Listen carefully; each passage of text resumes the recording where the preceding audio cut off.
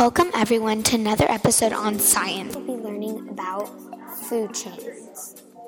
Food chains are a series of plants and animals that depend on each other. Also, food chains show you what animals eat and what they are eaten by.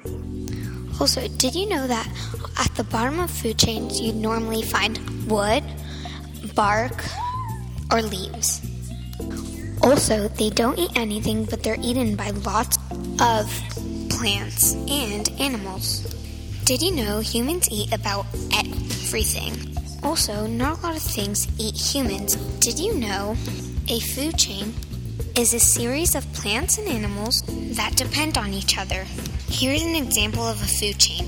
First, it starts with the sun, which gives energy to a grasshopper, which then gives energy to a rat, which then gives energy to a snake, which gives energy to a hawk, and so on.